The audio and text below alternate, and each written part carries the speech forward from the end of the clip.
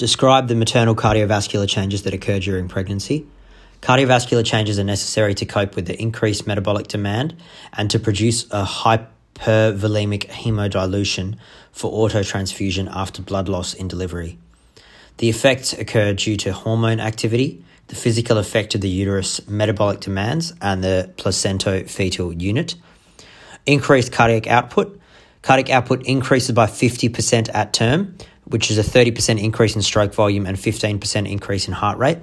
In labour, there is an additional increase in the first stage by 20%, second stage 40%, and third stage 60%, and postpartum of 80% after autotransfusion of blood from the involution of the uterus.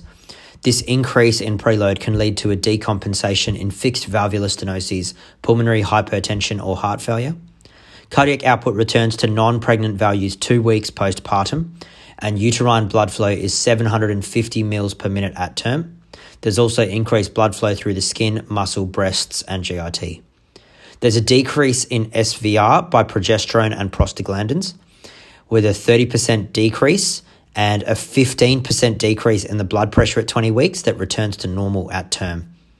There's an increase in blood volume because estrogen stimulates RAS, aldosterone, and ADH, which increase water and sodium retention. There's a 25% decrease in albumin. Plasma volume increases by 50% and red blood cells increase by 25%, with EPO being stimulated by estrogen. Overall, the blood volume increase is 40%. There's a physiological anemia with a hemoglobin of 110, and the delivery of oxygen is maintained by the increased cardiac output. This offsets blood loss from delivery. Aortocaval compression can occur as early as 20 weeks. There's compression by the gravid uterus of the aorta and the inferior vena cava. The decrease in stroke volume and cardiac output can be up to 20% in the supine position, and blood returns via the paravertebral epidural veins and drains into the azygos vein instead. This can be worsened by general anesthesia or neuraxial techniques and because of loss of peripheral SNS vasoconstriction, and you can use a left tilt to maintain IVC or aortic patency.